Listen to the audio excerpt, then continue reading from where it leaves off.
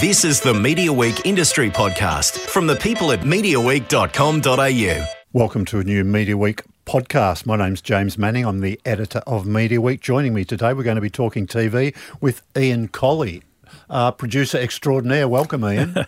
Thank you, James. You've got a long list of credits. Now, we're going to talk mainly about Jack Irish today, Yep. but if you'll allow me, I'll go a little bit off script and we'll talk about some of your other projects because you've done some amazing work in the past. You're doing some interesting stuff as well now, so we'll cover all that. But tell us about Jack Irish. Now, is this Jack Irish Season 2? There seem to have been a lot of them so far for only Season 2. Yeah, no, it's a funny old thing. We're calling it Season 2, but the CV of Jack Irish to date is we did 3 telemovies, which were based on the 3 books of Jack Irish by Peter Temple. And then we did a whole 6-part series, so that became Season 1, which was to do with Battle of Faith and things like that. And this season is Season 2. So, but it's essentially Jack Irish. That's the brand name. Yeah. Okay. And of course, Guy Pearce is very is associated intrinsically with this course, playing the lead role. Now he's done that in all of them, hasn't he? Yeah. No, it'd be pretty hard to recast him now, I think. And also, Guy just loves the role, which is great. So because he's a very in-demand actor, as we know, both internationally on films and TV programs, but he loves coming back here. I think he used to play, AFL or Australian football in his youth, and he's got a bit of a connection to some of a character of Jack Irish in some way. The old Melbourne connection, and he loves it. And obviously, the stories and the scripts by Andrew Knight, Matt Cameron, and others, sort of gel with him. So it's great. Sure. Now, you run your own production company now called Easy Tiger. That's right. Is that who produces Jack Irish now? That's right. So, because I'm thinking through its history, there's been a couple of different iterations of production companies. No, just the one production company, which was Essential Media. All right. So I've been with Essential, or had been, I should say, past tense now, for 10 years. Right. And that's where the telemovies in the first season, Jack Irish, was produced. And since October last year, the drama section of Essential Media was sold off and has been formed into a new company called Easy Tiger Productions. So that's who's producing this season of Jack. Right, okay. So coincidentally, Essential's also been sold in That's the meantime right. as well, hasn't it? Essential has no shame. It's selling itself left, right and centre. But Essential was an amalgam of, I suppose, 3 different genres, being factual documentary, drama, which was the area that I was heading, and kids TV, which Carmel Travers was. So basically, once we sold the drama, the factual arena has now been sold to a Canadian company called Q Media. So yeah, it's like Phoenix rising again. It's sort of it's new spots. It's also I've done a joint venture of Quail Media, but that's in the factual entertainment sort of documentary area. Okay, now you're a producer on the show. There's also a few executive producers. I think, look, we don't call them executive producers. There's 3 producers on this show. Okay. So it's myself and the writer-producers, which is Matt Cameron and Andrew Knight. So Andrew and I have been producing it since the beginning, and Matt has come on. I mean, Matt has been a writer, and he took a more sort of producer hands-on role in this second season of Jack. He's very talented. I'm going to do a separate interview, I think, eventually with Andrew Knight, but he's a very talented guy, isn't he? He's reasonably talented. He's okay. Well, he delivers on time, and so that's why I keep working with him. You've taught him everything. I've taught him all the tricks. So, but you've worked on him with some other projects as well, haven't you? Yeah, look, I mean, the 2 obvious ones are Jack Irish and Rake. So Rake is Andrew Knight and Peter Duncan, and we've got, I'll do a little, what do you call it? Pitch here for Rake, because it will follow Jack Irish on ABC, which will be the 5th season of Rake. But yeah, Andrew Knight is the co-writer with Peter Duncan for all 5 seasons of that fella. Wow. So, okay, let's get back on to Jack Irish. Now, Guy Pearce, how did you first get Guy Pearce interested? Because he's been a pretty big Hollywood star for a long time now, hasn't he? And he was when you first pitched him, I guess, Jack Irish. Yeah, I mean, look, Matt Cameron had a bit of a connection with him. I think they'd certainly done a play called Poor Boy, and he had a good connection. But it was also still at that time, it was the early days of peak TV, as we now call it, the golden age, where there was still quite a divide between film and TV. And certainly Guy was known as a film actor. So it wasn't as cool then to do TV as it is now, I think that's right. I mean, now everything's changed, isn't it? The whole landscape has changed. It's different. TV is king, I think you could say, to some degree. Sure. But Guy had done an HBO one, Mildred Pierce, I think, if I'm right, with Kate Winslet. Yes. So anyway, look, we just thought he'd be brilliant. We thought it's worth a go. We approached him, and he just, responded so positively to the script material that he came on and, sort of became easy. I mean, in a sense, Jack Irish, if you read the books, he's the son of an AFL legend. And there's always a bit of sort of fun and humour in it that, he's sort of the rump of the family. He was a failure at footy. But I think he was always a sort of taller, bigger man as a full forward in AFL or VFL as it was.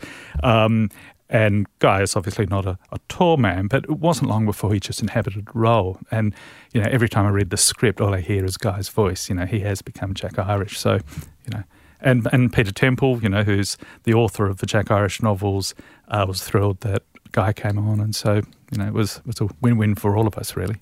Now, I don't know how much you want to tell me about this, but when Guy Pearce would get a lot of money for making a movie, yep. does because he knows the way the business works in Australia, does he know if he accepts this, yep. he's probably going to have to do it for less than he could be earning elsewhere? Look, I'm not... Or do you need to go through that whole negotiation? Well, we go obviously through his agent, and to be honest, I don't know what he gets for his films. But we, inevitably he's a huge marquee star for us in terms of selling, particularly overseas, obviously attracting a good audience to the ABC as well. So, for, I suppose, what you might call an A-list star, you sort of know roughly what the market rate will be. It'll be, not the same, but it's like having Richard Roxburgh's Rake. Obviously once they're the central characters and that's going to attract a big audience. You have to find the right sort of remuneration that sort of fits. I don't know if these days if there's much difference between what he'd get on a film per week as what he'd get on a TV thing. Maybe it's with a big blockbuster, but most of the big blockbuster now are the sort of Marvel comic, DC comic sort of stuff, and Guy hasn't shown, or whether he's been approached, I don't know. I don't think he's done any sort of movies of that ilk. Yeah. And otherwise, movies are quite low budget because it's really hard to finance movies in that mid-range as they once were. So I would have thought that's fairly comparable, but, So you're telling I'm only me, second guessing here. So you tell me he still earns a fair bit working for you, look, whether it's here or... I'm not feeling sorry for him, if that's what you mean. No. But he's worth every cent, so that's the main thing. Right, okay. And are you, as a producer, are you involved? How close do you work with that budget? And how critical is juggling the dollars to fill out a cast? It's the constant challenge because, something like Jack Irish is not a cheap production to make. There's a number of factors. One, there's a lot of characters. There's so many storylines and layers to Jack Irish. So it's got a huge ensemble cast, and some of the wonderful cast we have. Both the leads and the guests, or not the guests, the support. It's a real ensemble cast. So that's always fairly cast heavy. Plus, there's a lot of action sequences that involve stunts and things like that. There's a lot of locations. So it's actually, certainly above average in terms of a TV production goes. And, ABC are brilliant. They've been on since the get-go, I should say. But they are also, struggling with funding cuts, as we're all aware of, and have a smaller budget in terms of drama. So, we get there, but it's a challenge sometimes trying to raise the finance, but that's okay. That's what I'm there for.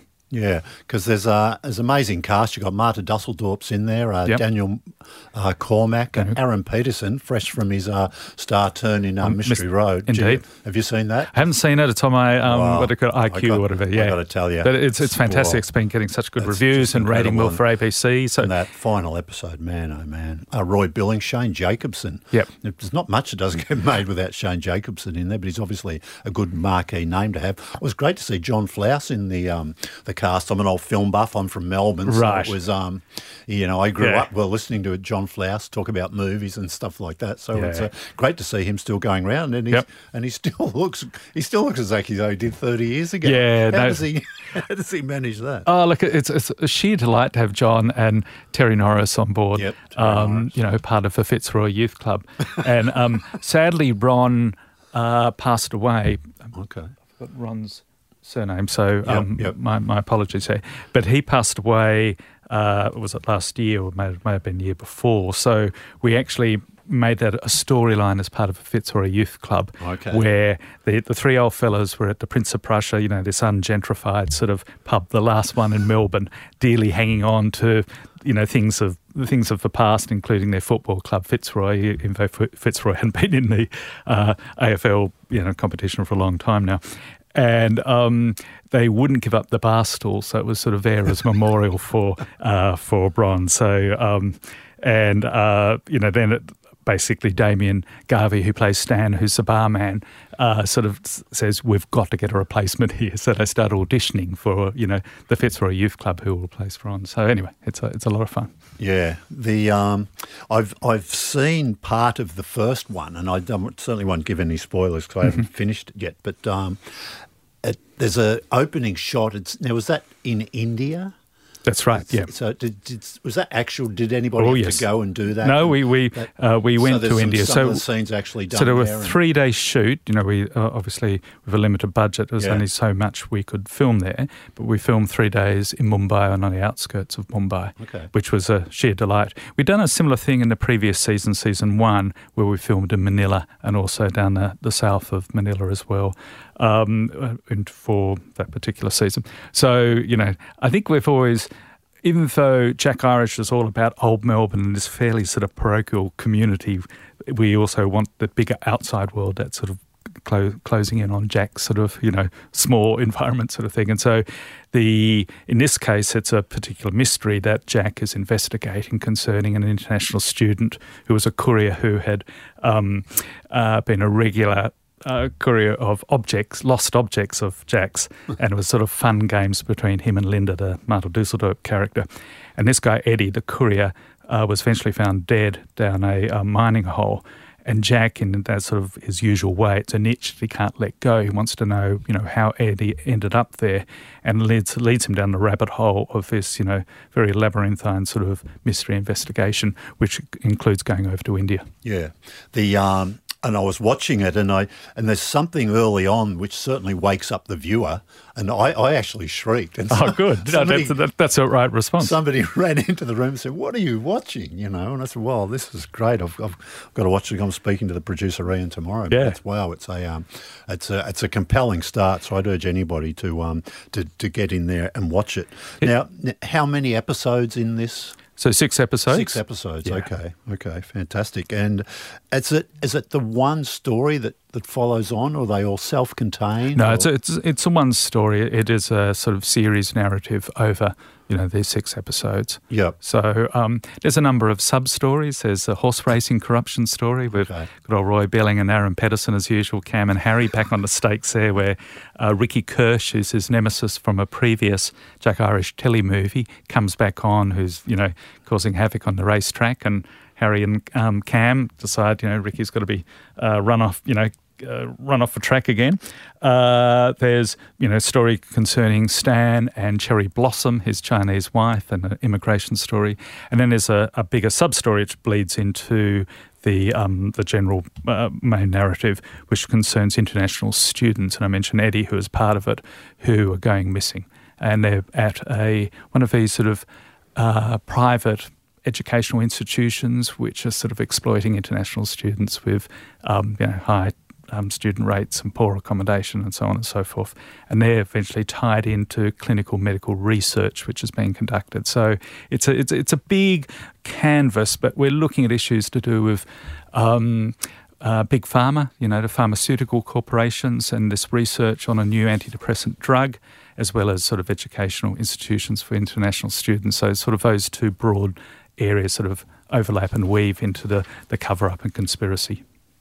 So tell us, were there any challenges during the shoot for you? Did you sort of, weather interfere, or did you have to stop with cast called away to other projects or publicity tours they sort of had to do? You had to work around or anything like that? Look, you're always juggling those things, especially with a cast as the ones you just mentioned there. Shane, for example, was doing publicity for his new film, which he'd done with his brother Clayton. That's right.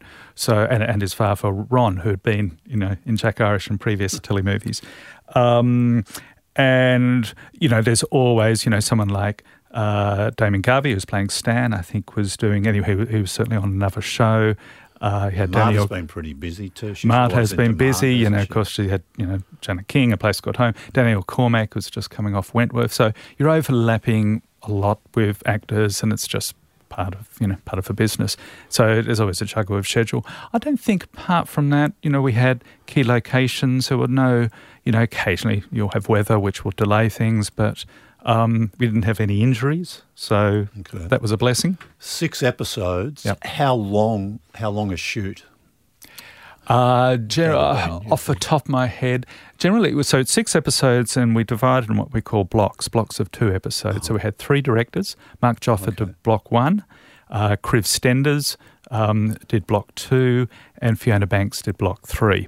And each block is generally about 15, 16 days off the top of my head. Right, okay. But so there's no filming for anything outside those 2 episodes in any other, like if you had some courtroom that you used in episode 1 and episode 6, would you knock it off at the same time? It depends on access and the cost. For example, I think it was Melbourne University, we filmed something there. We only had limited access to it. So obviously, if it was a storyline that appeared in, let's say, Ep 1 and Ep 6, yes, we do it at the same time. We may even get both directors on. India was a good example. So the scenes which were shot in India, and we shot some of the interior scenes back here in Melbourne, but the exterior scenes, obviously, we wanted to get the colour and movement and the vibrancy that is, Mumbai and India generally. So, as well as obviously all the extras and things. So they were cherry-picked from all various, and Kriv Stenders was the one who came with us to film in India. Yeah. So tell me with that, now you're the problem solver on the set, I guess, the producer. Does that? Yeah, I mean, it's pretty not much stop with you. Oh, look, yes and no. I mean, it's always a group effort. It's a collaborative thing, as we know, with TV and filmmaking. And I'm one of 3 producers, as I mentioned, with Andrew and Matt. And there's also a wonderful line producer, Yvonne Collins. So probably in the first instance, Yvonne with her support staff and working with the ADs, who are the assistant directors. They're the ones who really try and solve for problems. And if it gets to an impasse, I suppose that's when they wheel in, the big cheese, as they're sometimes referred to, and hopefully, we can resolve it. But really, once it's in production, my role is really just overseeing and ensuring, as you said, trouble spotting. Do you need to be efforts. there every day? No. And to be honest, I can't be there. I'd like to be there, but 1, we shoot in Melbourne and I live in Sydney, and 2, I run an office in Sydney. And also last year, which is when we shot Jack Irish, I was also in various phases of both Dr. Rake and even Sunshine, which is OSBS. So it was a bumper year last year. So because, there's post-production or pre-production on those projects. So they were overlapping a bit. So it was spread a bit thinly. But that's great. It's the nature of the beast. This year's a bit quieter, which is good as well. No, I guess that's one of the things that, so you've done a deal with Fremantle with your new production company, Easy Tiger. Yep. Seeing your full slate was obviously an attraction for them. They thought, this guy's pumping out some good stuff. I assume so. Yeah. I mean, look, Fremantle were our distributors for Doctor, so we had a good, working relationship with them. And when Essential decided to sell, they expressed interest, but they really only expressed interest in the drama division. That was their focus going forward as a distribution company. Not that I think they were well stocked in terms of their factual entertainment area. So anyway, it was a good fit, and they, myself and Fremantle are now joint owners of this new company.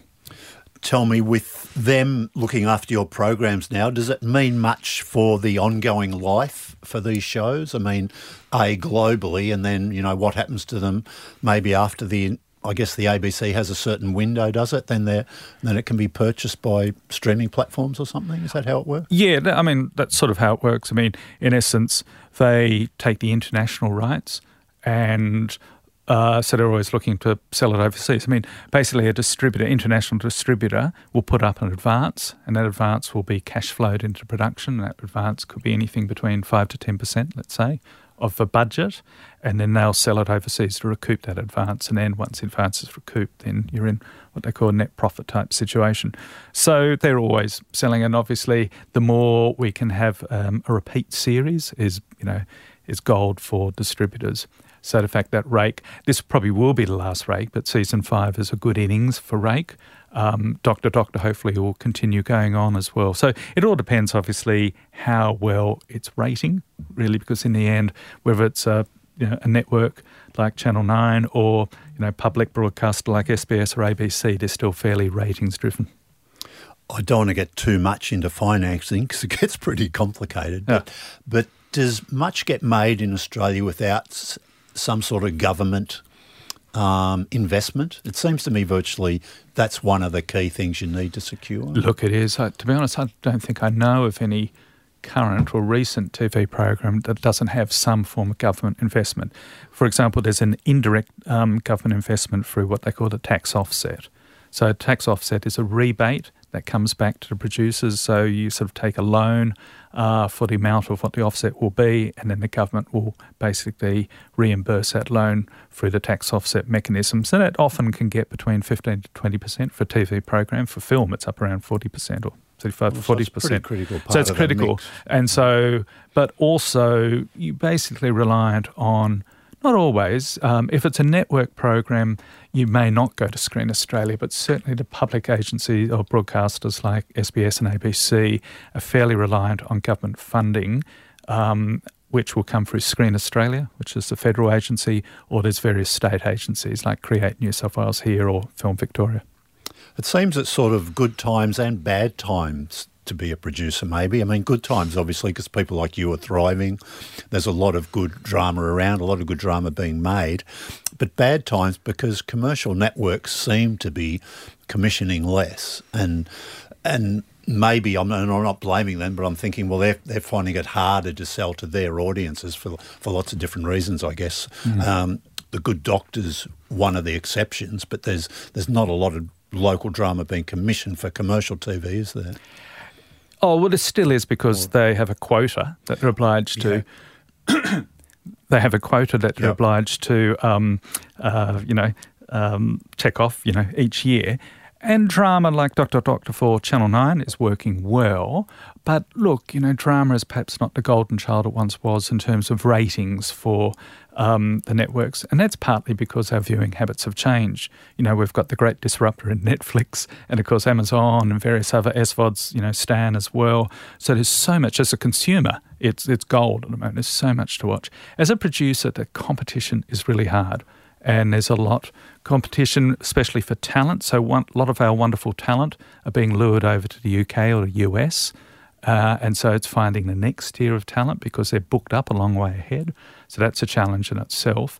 And then whether it's the networks or, ABC, SBS, they're both sort of struggling a bit in terms of funding. Advertising income for the networks is not as great, particularly for drama, as it once was.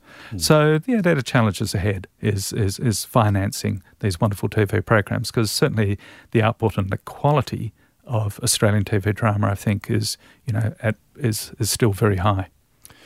Are there any Ian Collie produced programs we can see on Netflix?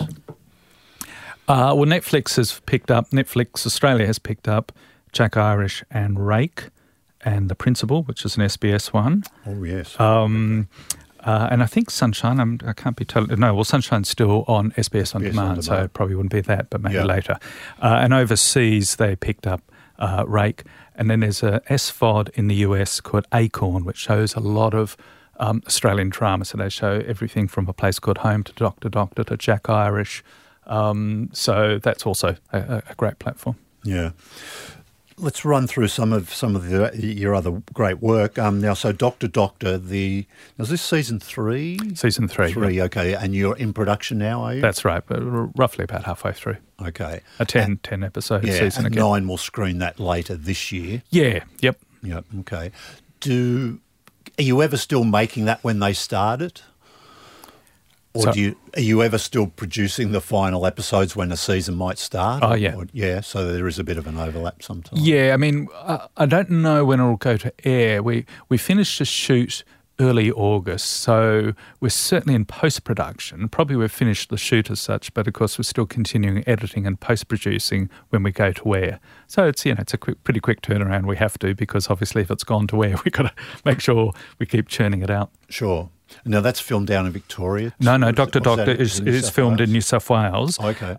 We film on the outskirts of Sydney called Coppity, where there's this beautiful property which doubles up for our fictional town of Waihope. But we also go to Mudgee. So Mudgee is, where we get the wonderful shots of the sort of classic sort of Aussie country town. You get some great either sunrises or sunsets. That's I'm not right. quite sure. Yeah. They're usually sunrises, I guess. Yeah, I think sunrises and, there's always a few horses or cattle in the paddock. It's classic sort of, Arcadia. Yeah.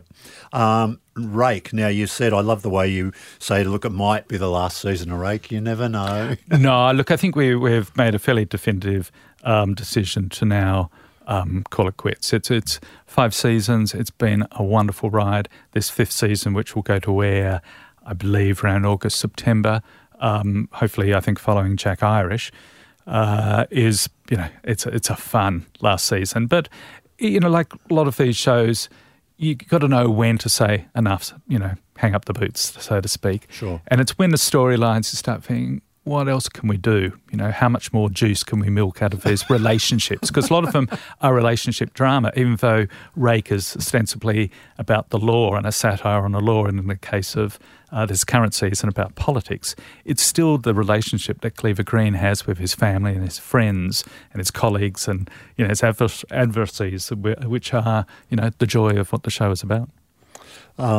So tell me, how crazy is it on the set of Rake? I mean, you look at Rake and you think, well, I'm sure they plan a lot of this, but does sometimes spontaneous, weird and, wacky stuff happen while you're filming? Yeah, look, I mean, a lot of it's still scripted, but Richard, does have some creative license to ad-lib and finesse. And, of course, they're always doing about 2 or 3 takes. And he and his the other actors on set do like to give something a bit different, and it may actually be a nuanced thing or just a performance thing, which gives it a different spark or a different turn. And I mean, there's always a lot of fun, but being professionals, they wait till the camera stop before the belly laughs come out. But there's some great bloopers that have come out of Rake. Have you ever put together a blooper reel? Yeah, no, I think we certainly have, and I believe on our DVDs there might be, in the extras we've had a few blooper inclusions. So watch out for if you get a DVD. Indeed, a DVD, of course, is getting a bit old school now. I know, but there we go. But yes, we've certainly had some blooper reels. I think on Jack Irish as well. So.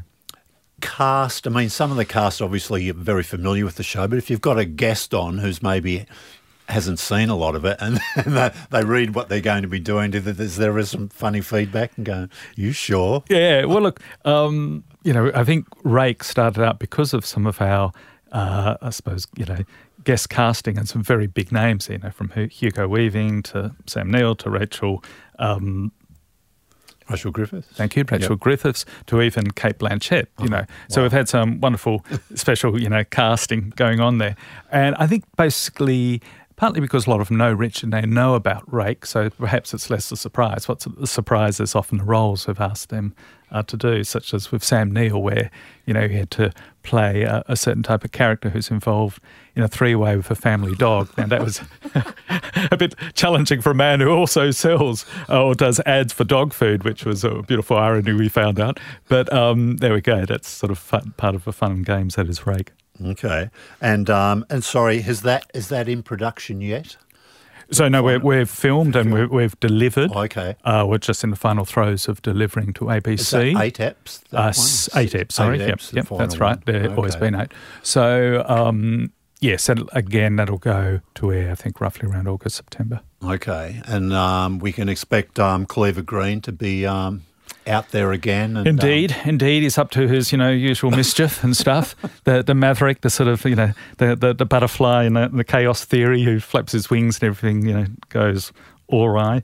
And the beauty of this, at the end of season 4, he, mistakenly sort of got into the Senate as an independent. So we basically take up that role now where he's, is an independent senator being pushed and pulled between the various parties, and Cleaver, being the opportunist that he is, make some good and some bad decisions. It's an interesting strategy he employs, isn't it, to get through life? And but working in the TV business, does it ever sort of mirror sort of things that real life?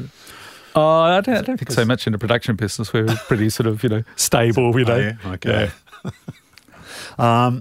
Now, one of your more interesting things was Sunshine. Yep. Made for SBS last year and screened last year. Is that right? Or that's right. Screened last year, and actually last night we were up for 3 nominations at the Monte Carlo TV Festival, which was a bit of an honour. Alas, we didn't get the gong, but it was great to be nominated. It was amongst Fargo, Howard's End, some really sort of top-line programs. So, that was a wonderful program we made for SBS, a real joy to make. Yeah. No, look, I watched that. It was wonderful stuff. I was, as someone who sort of is a bit of a ratings nerd and follow these things, it was disappointing it perhaps didn't get a bigger audience. But how do you feel about stuff like that? I guess you understand that when you go into it. Look, it's SBS. It's not going to do. That's right. I mean, you always want bigger ratings. But in the end, particularly with the catch-up on SBS On Demand, the ratings was I think, the second most watched program for a while on SBS, behind Handmaid's Tale. So, it got a really good response, and of course won the ACTRA award for Best Miniseries. So the reviews, the awards, yes, you'd like more ratings, but look, SBS, you go in eyes wide open. You're not going to get the sort of ratings that we get, say, on Dr. Doctor for an SBS show. So that's just the reality of the broadcaster and the forum that you're working with. And as I said, because people are just not watching drama as event TV, in contrast to, say, reality shows or sport, where you really want to watch it at the time. Otherwise, you may as well move on. People watching drama at their own time. You asked me about Mystery Road, and yes, I'm keen to watch it. I'm just getting through another program, and then I'll watch Mystery Road. And that's how I think we all consume TV now. We don't watch it as event TV, appointment TV. We watch it in our own time because we can. Sure. Yeah, that's one of the challenges I find. I mean, there's lots of things you want to watch. You sound like you're someone who wants to watch a show all the way through before you start another one, where I try and juggle, but someone else in my family refuses to do that, and it makes it hard to sort of fit everything in. Yeah, look, I'm probably a bit like you. I might have about 3 programs on the go, and, I watch, but I'll still do that mini binge where I might watch the first 3 apps, and then, the following night I might want to watch something lighter. So I've been flipping between Killing Eve and the assassination of Gianni Versace, and then I've been watching 1 or 2 docos, because the docos on Netflix, are brilliant. A Staircase, I think, it's just about to start there, or has started, which is great. So, I think it also depends on your mood and who you're watching TV with. Let me ask you about Sunshine. I'm terrible at judging these sort of things, but would Sunshine have a much lower budget than, let's say, Dr. Doctor? Yeah. Look, it's lower, but I wouldn't say much lower, because basically, cast crew rates tend to be much the same. So there's no allowance for you can't go to someone. No, not at all. And say, look, this is for SBS. And we had 2. Sunshine, a lot of the cast were from South Sudanese community who were terrific. So they weren't known actors, so you're probably not paying a huge price for them. But then, of course, we got Anthony LaPaglia and Melanie Linsky, who were both 2 well-known actors, and, of course, paying quite a bit more, which inevitably, whether it's SBS, it doesn't matter who it is, they want, at least 1 or 2 well-known names, because that's part of the marketing and selling proposal, where people say, okay, if it's got Anthony LaPaglia, I'll give it a good look.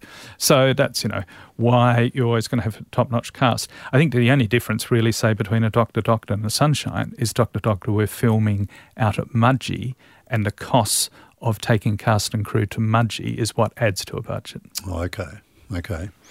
One of your other series was also for SBS, and again, it was another cracker, The Principal. Yep. That was a stunning piece of TV. Yeah. Tell us a little bit about working on that. Oh, look, it was SBS hadn't done drama, I think, for about 1 or 2 years.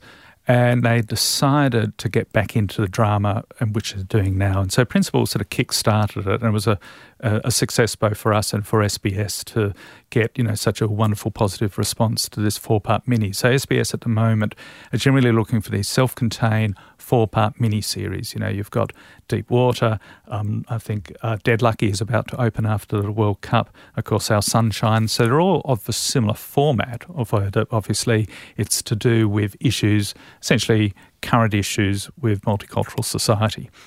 And the Principal, we sort of brainstormed internally, at what was then Essential Media in terms of, what might work for SBS. But both Rachel Turk, who's one of my development producers, and myself had teenage kids at the time who weren't doing well at school. And we were sort of both laughing and weeping at our hopeless teens. But we also looked at the education system, how we felt the education system wasn't working for these two particular teens anyway.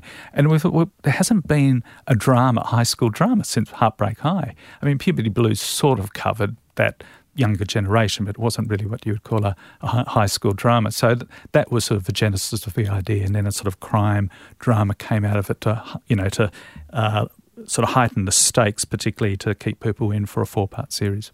Alex Dimitriadis had the title role, of course, and he really owned that, didn't he? Oh, he was fantastic in it, and won a Logie, I think, if I'm right, justifiably so.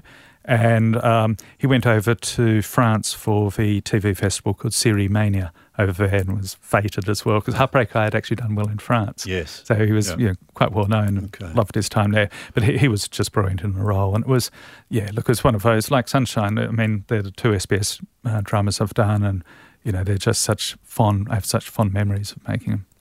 Was it hard settling on a lead actor? 'Cause it's probably there's lots of parts, obviously, but it's probably the single most critical almost. Or at least it's up there, isn't it? Yeah, no, it's always a challenge. It's a lovely challenge to have because you sort of want someone who's really going to inhabit the role, who's going to be perfect for the role, not just because he or she is a well-known face. Sometimes I think, you think, oh, not that actor again. We've seen them too much. And it's not to say that actor isn't good, it's just that we've seen their face. They've been, on the screen a lot, so it doesn't perhaps have the freshness that perhaps it had, say, with Alex, with the Principal, where we hadn't seen him for a while in a role. So, but at the same time, the broadcasters want a reasonably well-known face in the lead because, again, that's part of a marketing strategy for them where people can say, okay, if it's got Guy Pearce or Richard Roxburgh, I'll be watching. So you get that. So it's a sort of compromise between art and marketing, as it always is. Is it a delicate balance for actors they've got to eat, obviously, and they've got to, as you say, work to keep their profile up, but against that, maybe overdoing it and maybe, would it be judicial to sit out at times, maybe, just to keep it a bit more special, their appearances? Yeah, look, I don't know. I think all actors rise to the challenge and love different roles. I think the challenge for an actor is when it's in a repeat series. So, whether it's Dr. or Rake or whatever, in one sense it's regular income and it's a role they love. But particularly if they're starting to become better known overseas and they're starting to get US agents tapping on the shoulder to start auditioning for pilot season over there or in the UK or elsewhere, that's where it gets a challenge for them to juggle that because they're committed really in this role. And this series could go on for, between 4 to 6 seasons each year. So Doctor's been going basically on an annual basis now. And we've got a cast who are terrific, but I suppose it might straitjacket them if they wanted to go over to the US. But the flip side is, that's what they buy into. Sure. Have you lost many cast to the US in the past? They've said to you, look, Ian, I'd love to work with you, mate, but I really don't want to give up this possible, opportunity or this casting. For regular cast, no. Not that I can recall. So, and I totally understand. I mean, we try and, juggle and schedule around them to try and make it work. But that's the challenge because there is so much TV drama production going on both locally and internationally. Right. And that's the real challenge. And whether it's for cast or key talent, as I mentioned before, writers and directors, because of the huge demand, and we're part of a global market now. That's where the push and pull comes. And so, but the flip side is that gives an opportunity for an emerging writer or director, or of course some of these younger actors or emerging actors to come through and get tomorrow's talent. But the broadcasters, some of them can be a bit conservative, saying, "Oh no, we need Roger Corser, or we need Richard Roxburgh, whatever, those familiar faces." And again, I get that because they're the ones that are on the poster, and that's what attracts people to watch in the first place. So, sure, that's our challenge, and it's a lovely challenge. Now, before I let you go, and I want to ask you about what you've got coming up in the future, and sort of how many projects you've got in your kit bag. Yeah, your kit bag, and things that you've been maybe wanting to do for a while. Saving Mr. Banks. That little film. Yeah, tell us a little bit about that. Now, for people who don't know that, just recap it for us. It was 2013. Well, thank you. I couldn't remember the year. But look, Saving Mr. Banks is the story of Pamela Travers, who was the writer of the Mary Poppins books. And she grew up in Queensland. And it was her sort of, as a young girl growing up in Queensland, her relationship with her father, who was a bank manager like Mr. Banks in the Disney film Mary Poppins, which intrigued me. And initially I made a documentary about it back in, about 2002, doing my math. Okay. And that was called The Real Mary Poppins, and that was for ABC and sold quite well internationally. But I also saw that... One of your first major projects, was it? Yeah, probably one of my first early... No, I was before I did drama, I did a lot of documentaries, okay. and that was one of the documentaries I made. Yeah. But I could see that this had the potential for a great biopic. Particularly because we intercut between her growing up in rural Queensland and working with the Disney team in the making of it. And she drove, I should say, Disney mad because, she was such a control freak. But you realise that this story is so personal to her and that it was all about redeeming and saving her father, hence the title Saving Mr. Banks, who died sadly of alcoholism, but he was a great poet and a lovely man, but a flawed parent. And I thought some of those themes are just so rich today. Yeah. So it was a great movie. It was beginner's luck, I think, my first feature film, and got Tom Hanks and Emma Thompson on. So I must have done something right in my life.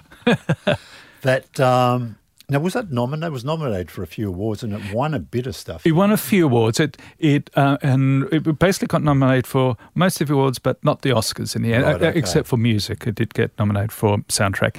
It was a bumper year for great films that year. It was Wolf of Wall Street and 12 Years a Slave and so on and so forth. So unfortunately, we just missed out on the cut. So there we go. That's life. Back to TV I went. Is it harder working in movies?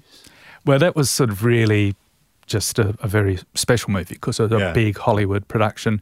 And in a sense, it was easy in one sense because Disney fully financed it. So, most of the time as a producer, I spend, going to various markets trying to raise money for TV. I mean, as I mentioned earlier, a lot of the money does come from various public agencies, but you also still have to obviously pitch it to a broadcaster or broadcasters plus distributors. So in this sense, Saving Mr. Banks was pretty easy. And it's more hustle in movies, isn't it? That maybe if you've got to do a lot more meetings, and it's a long tortured track to getting a deal. Well, that's right. And I think particularly now, I think it's so much harder. I don't really work in film now because Fremantle, essentially, and myself are focusing on TV drama, sure. And, we're having good runs, so that keeps me busy. But certainly film financing or raising finance for films, because people aren't going to, the cinema like they used to, sadly. It's just a reflection again, I think, of the amazing impact that Netflix and others have had on our viewing habits. And because films aren't succeeding apart from the big blockbuster ones, the Hollywood studios really aren't putting much money, so it gets harder to raise. I mean, there's still some fantastic films, of course, and I just went to the Sydney Film Festival recently, saw some terrific films. So it's not to say that film is languishing, but it's certainly a lot harder, I think. Yeah. Okay, just two quick things. Let's give Jack Irish another plug. Now, you're getting the prime Sunday night slot, I think, yes. After Mystery Road ends. That's right. And you'll follow on. So that, as I'll say it again, that last episode of Mystery Road is a cracker. Right. So I think a lot of people will... that'll be uppermost in their mind, so they'll be looking for something equally exciting in that time slot, and I think they're going to get it. Yeah, I hope they'll get it. I mean, I'm pleased as punch with this current season of Jack Irish, and it's a cover-up conspiracy thriller with Jack, doing his usual dogged investigations, but there's also that great Aussie humour, that sort of slightly sardonic humour that's embedded in it as well. So it's both, compelling as far as a crime thriller drama goes, but also entertaining. Yeah, and there's some lovely stuff between Marta Dusseldorf and Guy Pearce, particularly in that first episode. That's right. Yep. Some great it's great seeing two actors at work sort of bouncing off each other. The chemistry between them is fantastic, and it's always good fun because there's that sort of niggle that they have as well. They don't know whether to commit to one another or not. Sure. So, yep. I don't know this, but I'll ask you, are they dropping all the episodes on iView? Do you know, or they just do them I haven't been told, so I don't know. But anyway, if you miss it, depending on when you listen to this podcast, if you check iView, I think these days they're there for at least a month after screening. It'd probably be they're even longer now because generally ABC, SBS, or the broadcasters want a longer role for their online platforms, catch-up platforms, because invested in it. That's how people are watching it. Finally, Ian Collie, what's up for you? Now you've been so busy, but Rake probably maybe no more. That's right. If there's more Jack Irish, it's usually only every 2 years, so you probably won't be doing one next year at least. No. What are you going to do? Oh, I think I'll just go to Bahamas and, just relax, get a suntan or something, like a proper movie mogul, I think. Start smoking a cigar. Look, Dr. as I mentioned, is in production. And we've got a show of SBS that's in development. So this year is where we take stock and we're developing, and we've got a slate of different programs for different broadcasters. So there's plenty of stuff there. There's plenty of stuff there, and in particular, some are very much internationally focused, as sort of international co-production with a local partner here, as well as partners in the UK or Germany or elsewhere. So that's exciting as well. I think there is definitely a sort of trend towards more international co-productions. Have you done much of that in the past? Co-pros with money from other I have in documentary, but not in drama. Okay, so that'll be exciting. So that's exciting, and I think it's where we're heading a bit, partly because broadcasters need to spend their drama dollars further. And if they can do it with, assistance of a partner that works for both of them, then that can be a win-win. Yeah. Wonderful stuff. Look, Ian, great to get you in the Media Week studio. Thanks for giving us your time. Jack Irish is the show. Watch out for it on the ABC, on ABC iView. Thanks, Ian. Great. Thanks, James.